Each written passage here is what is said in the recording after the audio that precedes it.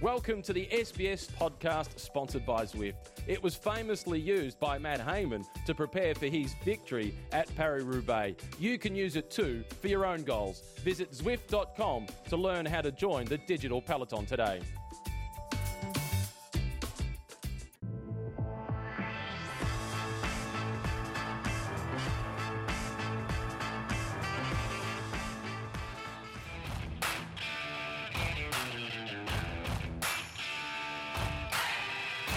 And the Ronde van Vlaanderen is on. Tiespenot at the front. Past the Kapelmuur, top they go. It is a horrible, horrible hill. Riders having a walk. Now, left-hand side, Stybar. Stybar's going to go, and Kwiatkowski's going to follow him. Here is Nibali. This is interesting. This is very interesting indeed. What a quartet of riders. Nibali is going. And who's going to chase him? Is that Nicky Terpstra? Nicky Terpstra takes off, and this is a move to watch. Nicky Terpstra hits the cobbles. He's not going to sit and wait. Nicky Terpstra is going to zoom straight past them on the Oude Quadrant. He bunches them out the way. Well, Terpstra, if he wins today, they will be dancing in Holland. This climb can break you. Sagan is driving into the top. Philippe not going to ride. Sagan should know better than that.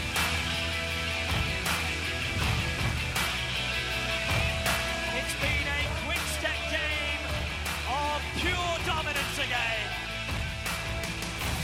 The Wolfpack on the hunt. It's Flanders, Flanders, Flanders instead of bonjour, bonjour, bonjour for today. I'm Christophe Malin. I'm your host for this new edition of the Zwift Cycling Central podcast. Joining me is Dave McKenzie. Come on, Dave. It's Flanders. I am pumped. And you know what? I love it. There's just one day, one pod of the year that you say Flanders, Flanders. Well, you don't say bonjour, bonjour, bonjour because it is the Ronde van Vlaanderen. Probably one of my most favourite races. It's my favourite part, I could just about say, in Europe, the Flanders region. I live there. My son, he's born in Belgium. He likes to think that he's half Belgian and that he'll play for the Belgian national football team one day. But it is a brilliant race, and it is, you know how in Melbourne and in Australia we've got the Melbourne Cup. Yeah. And this is the Belgium Melbourne Cup. You have a barbecue and the nation stops. Well, I can tell you, all of Flanders and a big chunk of Belgium, and it's not that big, by the way, but most of Belgium... Well, it's bigger than Melbourne. Yeah, it's bigger than Melbourne. They stop for the Ronde van Vlaanderen. It is an amazing, iconic race, and bring it on. We can't wait. Absolutely, and both races will be on SBS, by the way, women's race and men's race, before I forget about that's right. The whole thing. Isn't that sensational? Check your local guides to know exactly where and when it's going to be. So let's talk about this race, because historically it's such an amazing race. We have been so lucky to have been witnessing such a great cycling events, a lot of controversy as well along the history.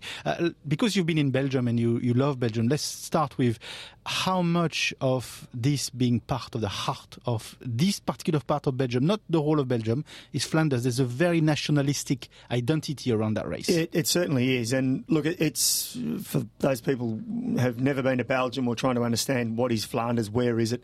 It's a province, it's a state of Belgium, the country. Obviously, their provinces or their states are a lot smaller than our states here in Australia.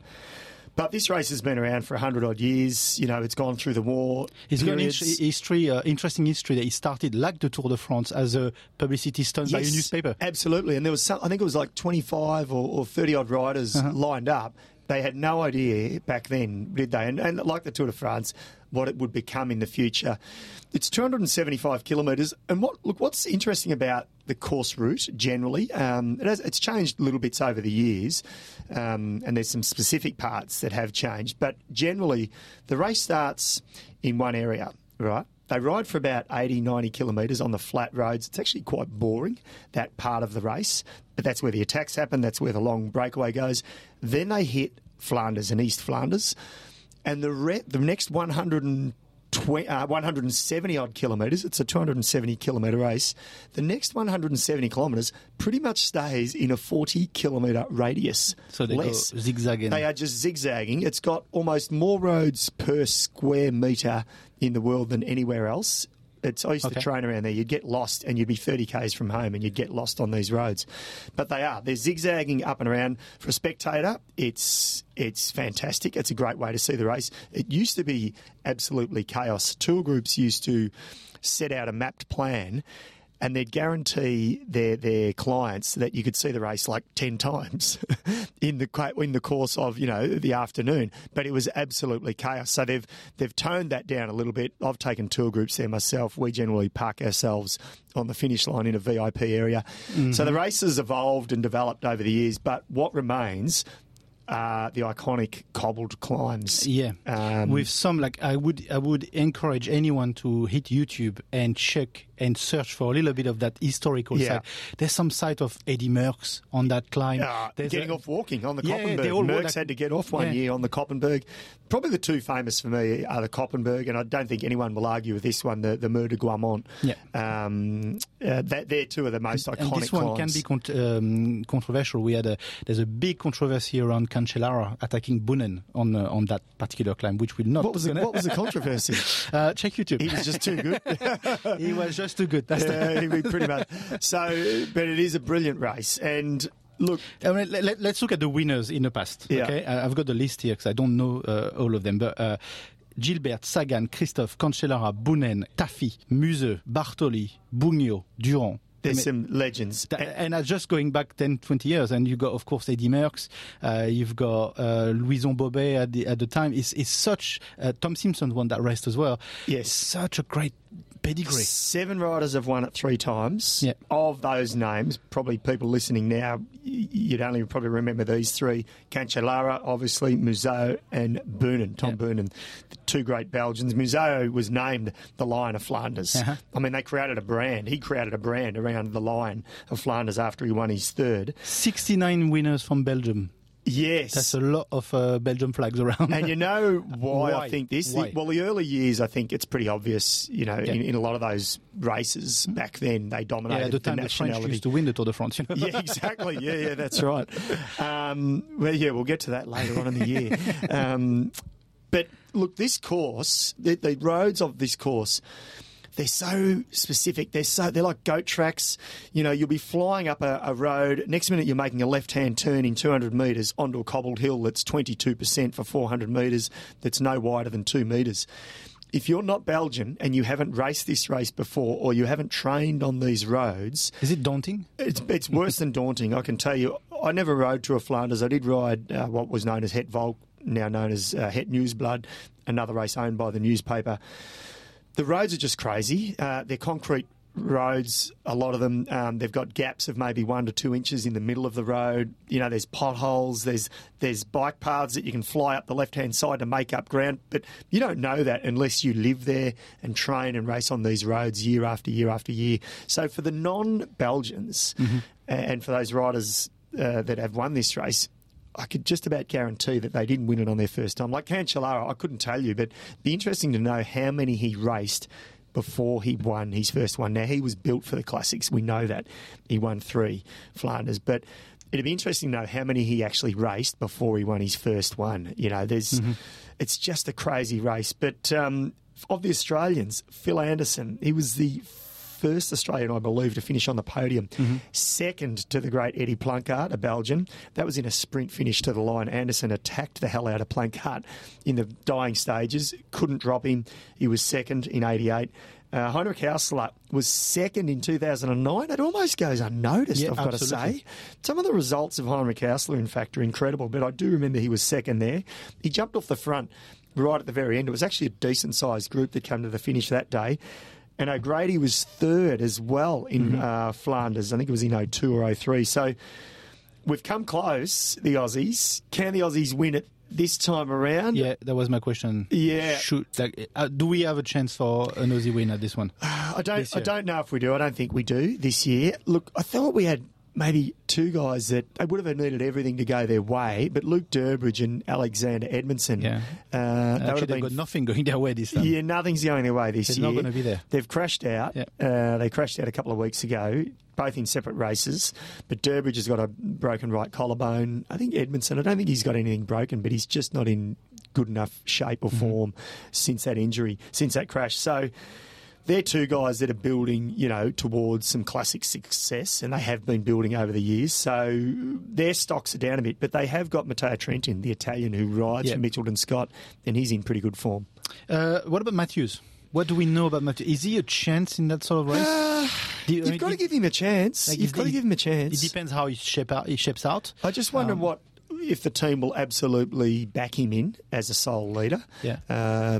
On paper, he's the leader. Well, you'd think for that race. And he had 2 wins in Catalonia, so a tour is different to riding Tour of Flanders, though. But Matthews is probably our best chance of the Aussies, I think so. How slow is he? Yeah, and what sort of form's he in? Yeah. I'm not sure. I haven't heard. We haven't heard too much. He's one of these riders that can surprise on the day. No, he totally can. Guess who else is there? And I'm most excited about this. Come on, have a guess. Aussie or not Aussie? No, foreigner. From the southern part, from the warmer part. Valverde! Valverde, for the very first time at the age of 38 in the World Championship colours. How good's this? Alessandro Valverde will be there. So there was talk the other day. He was at, I think it was E3 Harelbeek or the old Doors of Flanders, and they keep changing their names because of sponsor changes, these races.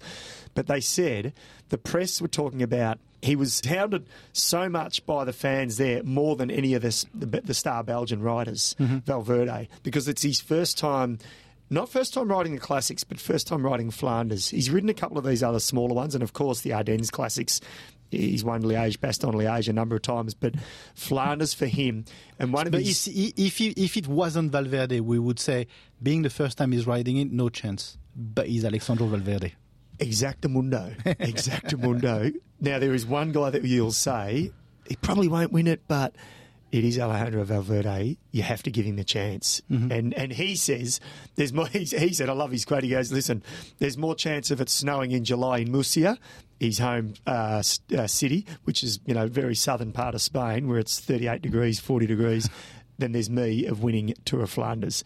But it's Alessandro Valverde. But there's a chance. There is a chance. So it's exciting that he's there. I mean, what other Sagan? What do we think of Sagan? Because Sagan's won that race. Don't write him off either. People write him off quickly because he finishes 3rd, 4th or 5th or 10th. I think it was in Ghent-Wevelgem. People are saying he's tired.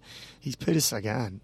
He's only human. I give him a big chance for Flanders. Terpstra winner last year. Yeah, he was big super. Thing, but he was part of the Wolfpack. We just heard that at the beginning. Yeah. He's not part of the Wolfpack anymore. He's not Quick Step. He's on Direct Energy now. I think he'll be hunted. Yeah. He could. It's as crazy as it sounds, he could fly under the radar, even though he is the defending champion. Having said this, he's probably, and I do actually really like that team, but it's probably the only chance that Direct Energy has to win one of those classics. Oh, God, I hope they don't hear that coming from a Frenchman. French team. And I know Bernardo, he might actually he might actually kill me on saying this. But realistically, honestly, that's probably one of their last chance. I think you're right. Christopher's in there, former winner. Yep. Won Ghent-Wevelgem. And you know who else? Van Avermaet. If it's not what you're thinking, Van Avermaet for me is one of the logical. He totally. He's Belgian. He's never won it. No, and he's good at all of them. You know who else, though? Here he is on my list. John Degenkolb. Yep. I think he was second at Ghent-Wevelgem just last week. He's sounded a warning, and people are saying, can he be the big upset? He won't be an upset. He'll be a worthy. He's won Paris-Roubaix, for God's sake. He's just finished second in Ghent-Wevelgem. Some of the comments that the press say, I'm just like, are you crazy? Why would that be an upset? It's not an upset at all. He's a star. But he's proving that he's actually back to his best form. And this is a long time coming post that serious crash that he and his teammates had down in Spain when they were basically taken out by a car. And it took him a long way to get back. And there was that victory that he had in the Tour de France on the roads of Paris-Roubaix last year, wasn't it? That was a big sort of turning a page, I think, for Degenkolb. I'm going to call out an upset, which would be an upset. Arnaud Démare. That would be an upset. That'd be, oh, gee, well, hang on, let's get the list of 30, 40, 50 riders. No offence to those riders, but you know what else? We've got a little bit of we can sort of hang our hat on this, and I hope he's listening. Scott Sunderland this year has been newly crowned and I guess I'm saying this in the right way, his official term that is, he's the overarching race director of Flanders Classics, which of course includes Ronde van Vlaanderen, Tour of Flanders, I think Ghent-Wevelgem, Het Nieuwsblad. So Scott Sunderland... He knows those races super well. Scotty spent many years in Belgium, married a Belgian woman. His kids are Belgian. He still lives there most part of the year now. He knows these roads. He knows these races. He is half Belgian. He certainly would admit that. But that's, we should be proud of that. And I know Scotty, he was blown away when he got offered that job. He thought they were offering him race director for one or two races, and then they said, no, we want you to be the overarching race director. So he'll be in the director's car. That's massive. It is massive. It's massive. Because we come back to the first comments of what we said at the beginning. It's such a pride of the Flanders region, and having a non-Belgium person being a race director, it's a mass. I cannot imagine, and excuse me if I say so, but I cannot imagine a non-French person being the director of the Tour de France. No, you can't. And that's right. And I hope this is resonating true to our listeners in the context of this great race, because it is so Belgian. They're so proud and passionate about it. Yet they've put an Australian in charge. That's fantastic. You know what else? You know what I'd love to see? And I'm not sure who it is who can do this, but you'll like this. I think one of the biggest breakaway victories in Flanders was our old friend. We see him at the Tour de France. He works for that other network called Eurosport. Jackie Durand, the Frenchman. He was 36 years of age. He went in the breakaway, 217 kilometres. 217. In 1992 with Thomas Wegmuller. Stayed away and won the Tour of Flanders. And he's the last Frenchman to have won it. Yes, and prior to that, I don't think a Frenchman had won it for 32 years. Mm-hmm. So I would love, it's not going to happen. It's too clinical these days, what they do. But, gee, there's one guy that could do it. I don't even know if he's starting, though. Thomas de Gent. Thomas de Gent is the modern-day Jackie Durand. And I actually tweeted the other week, I think he's surpassed Jackie Durand, actually, with what he's done. But wouldn't that be great to see? Absolutely. Before we go on to Christopher Froome, Chris Froome, that we have an interview to play, nice segue. Sky are going with Moscon as a leader on that race. What do you make of this? Because Moscon's got a bit of a temper. Well, if he gets angry, he might smash over those pavé sectors. I love how you say that. He's just got a little bit of a temper. Yes, he's been kicked out of a couple of bike races. Matt Keenan will love this because he's a big fan of Gianni Moscon, and he sort of made me aware of Moscon at the Vuelta, I think 2 years ago when I first commentated it with him. He is a class act. We saw him at the World Championships last year. He just could not quite hang on to that trio that went away. And then, of course, Valverde ended up winning. Bardet and Woods sprinted in. Moscon came in just after them. He's a class act. Will he know the roads well enough around Flanders? Will he have enough support? You'd think so at Sky. Sky, we talk about them being this Super Grand Tour team, which they are, but they're a pretty handy classics team as well. Yeah, absolutely. And again, we said this last time we were on air, but it's one of the last race under that name, Sky. Yes. This is changing soon. So there must be somewhere, somehow, a way that the team wants to conclude under that name. I know the team is not changing, but the name itself, that's a good they want point. to seal something with that name. So they're going there with a serious intention to win. They won't. Not that they never go to win, but there's an extra oomph in this thing. Yeah, and look, Flanders is if you're on the start line and you've been thrown into the team at the last minute even, you get on the start line, the goosebumps and the crowds, the masses of crowds, it just lifts you and you just say to yourself, wow, this is a big race. This is it. This is one day of the year. Absolutely. This event, so it's a big one. Look, Micah, we're going to just do a quick short break and then we'll have an interview. We're going to play an interview with Christopher Froome. He talks about the beginning of his season and how he sees this year shaping for him and for the team, actually, for Sky, and what is becoming of Sky. Christopher Froome. Let's start off with now and this season. can you tell us where are you at right now in your preparation and in your season as it stands? Yeah, so we started off the season for me over in Colombia, which was a great experience and something quite new for me to start over there with all the Colombians and up at altitude. Was just quite a crazy race, but a really good experience. And I did take a bit of a break off that. I came back feeling really tired. Obviously, racing at altitude took quite a toll on the body. So I took a good break after that, and now I'm just building up again. And obviously, with the Tour de France in mind, building more and more the closer I get to the Tour, and hopefully arrive at the Tour de France in my best shape possible. Unfortunately for you, you didn't win the Tour de France like the years going before that. Sure. Has that changed your view on the preparations for the Tour, especially? Not really, because I think I can take a lot of confidence now in how to prepare for the Tour de France. I've done it now for so many years. The last 6-7 years, I think we've been preparing in a very similar way. And I think I can trust in the training that we're doing, and I know that if I do the altitude camps, if I do the hours on the bike and get my weight down to a certain point, I know that the results should follow. Not winning last year, what has that done for your motivation or your mental strategy? Is that the same, or are you more hungry for success now that you didn't win last year? I think I'm even more hungry if that's possible, because obviously having missed out last year, for whatever reason last year I was coming off 4 Grand Tours in a row, so I think I'd reached a point where I was starting to get really tired, and obviously having just won the Giro before the Tour last year as well, I think that definitely took a toll on me. Now I can admit that in hindsight, that definitely doing the Giro d'Italia takes something out of you for the Tour de France. But I'm as motivated as ever to try and go for a 5th Tour title. In the modern age in cycling, no one's done that, so it'd be really special to get up there and try and win number 5 this year. But going into especially the Tour, you are on a great team with great profiles. The winner Sure. from last year, you a multiple winner, and Bernal coming up, big. What is the roles on your team? What are you compared to each other? What are the roles? Well, we haven't even decided who's doing what races yet, so it's impossible to say what the roles are at this point. We need to get closer to the race, and only when we're on the start line will we actually be able to decide everyone's roles. We know what condition everyone's in, and how things have gone in the season, in the lead up to the Tour. I think we're still too far out to be able to say this will be anyone's role.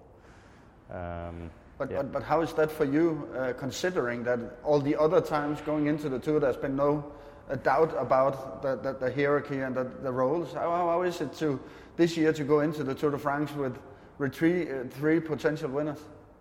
It's fantastic. It's great for us as a team. I just have to think about what our rivals would be thinking, looking at us.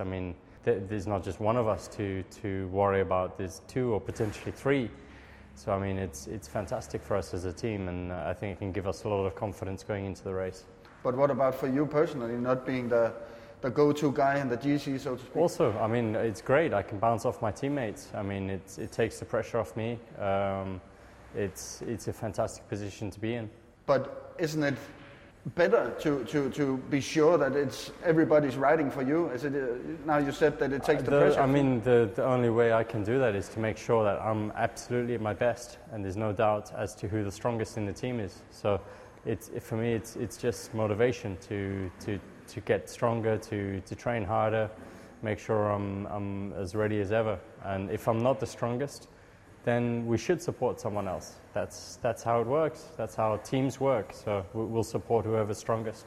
But can you live with that, being, for example, coming to that point of time and being number 2 or number 3? Sure. If I'm not strong enough, then like last year, I wasn't strong enough. And Geraint, the stronger rider, won the Tour de France, which is, I was happy for him when we reached Paris, because I knew I couldn't win. I wasn't strong enough to win. So it was good that Geraint was there and that he was strong enough to take over.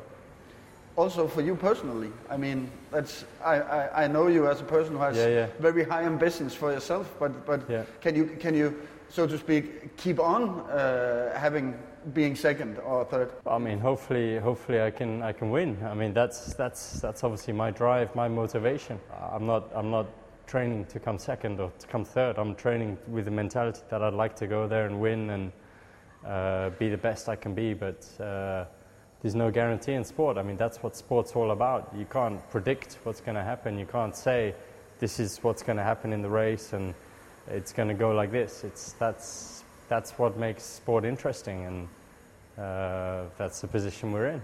So that was Chris from Macau. We're back here in the Zwift Cycling Central podcast. Quite an interesting interview. The Christopher Froome is always good with media when he's got time. And when he's got time, he really has got time for you. So that's quite a good interview. What do you make of some of his comments about the new season? He says the target is the Tour de France, like we didn't know that. Yeah. That's definitely the but he mentions that doing the Giro and the Tour de France together definitely takes something out of you, which we knew, but coming from him. Yeah, the machine. Yeah. No, it's true. I actually got a little bit frustrated at the end. The reporter, he was just going around with the same question. He was looking for I think he was looking for something. He was looking for a headline, and you could see Froome a little bit was getting a little bit sort of annoyed because he kept saying, "Oh, will you continue if you're second best?" And Chris is like, "Well, I want to be first. I want to be the team leader." We don't know.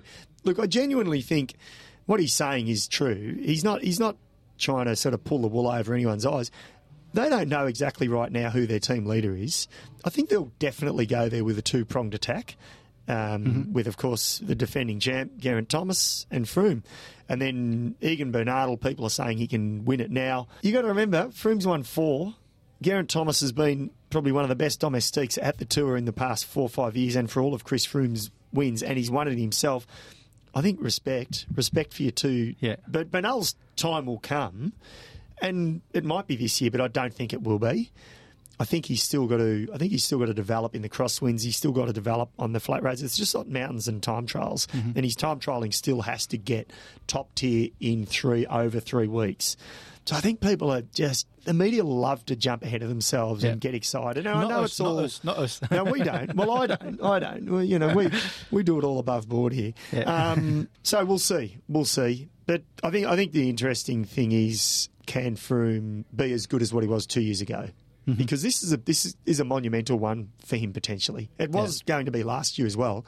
He wins 5. He's one of only He becomes then the 4th guy only ever in the history.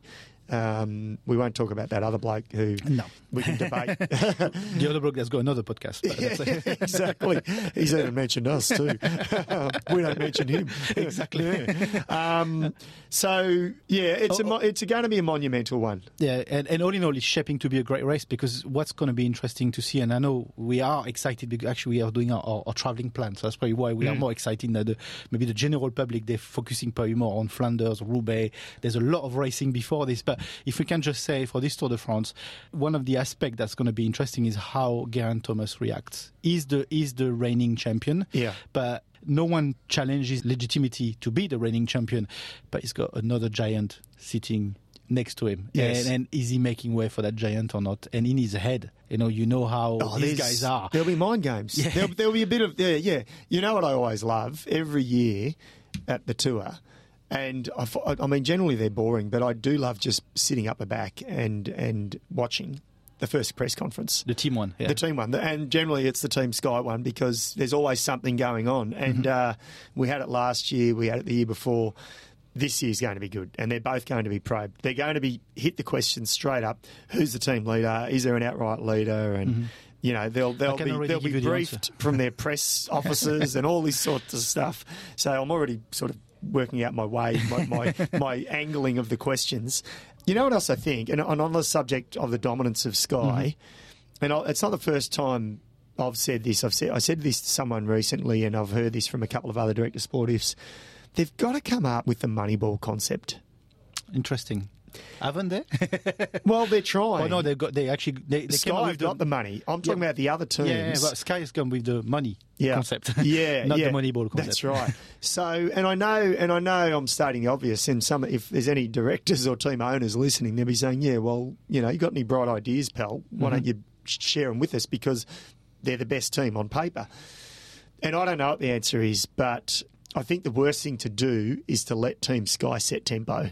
And I know you say, well, hang on, if they start doing that at the base of a climb, they've got to go on the attack. You've got to come up with different ways. And it's a really, in a sport that's become real sort of clinical in the way it's raced, and Sky have, they've mastered that, the art of doing that.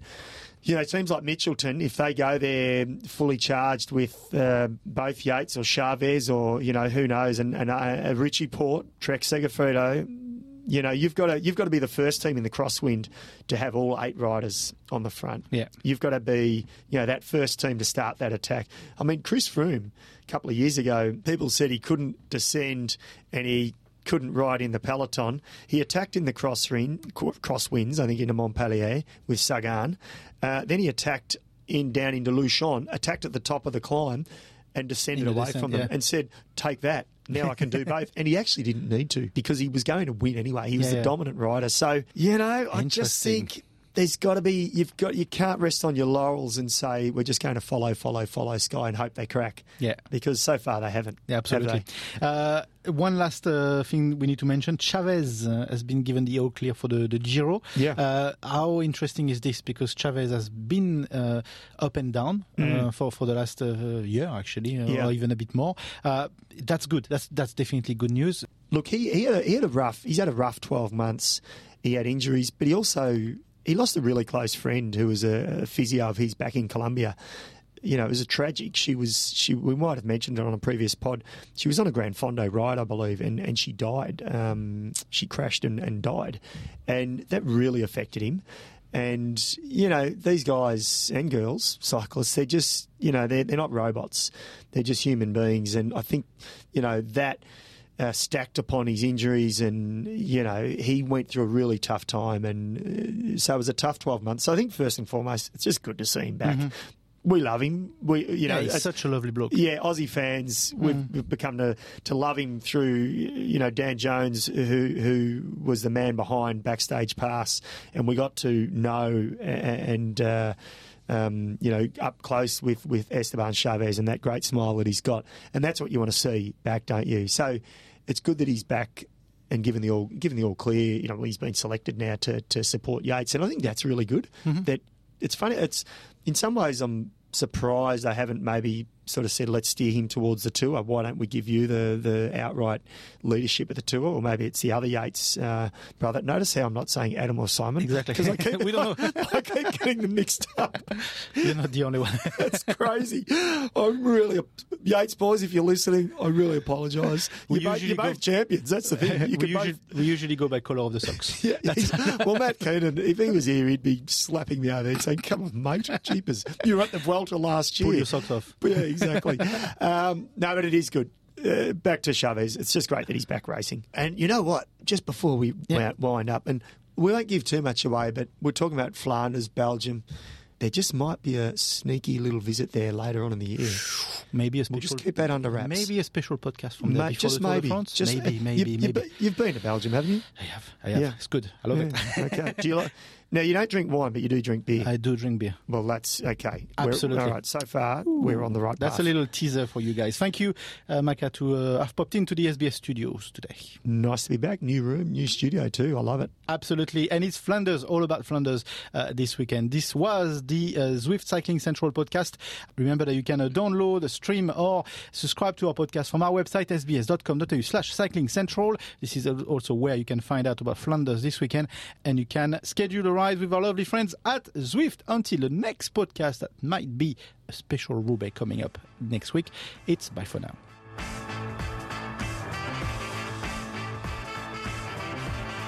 A quick shout out from our sponsor before we go.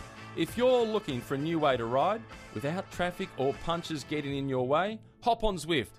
We use it, your cycling buddies probably use it, and the pros, they definitely use it.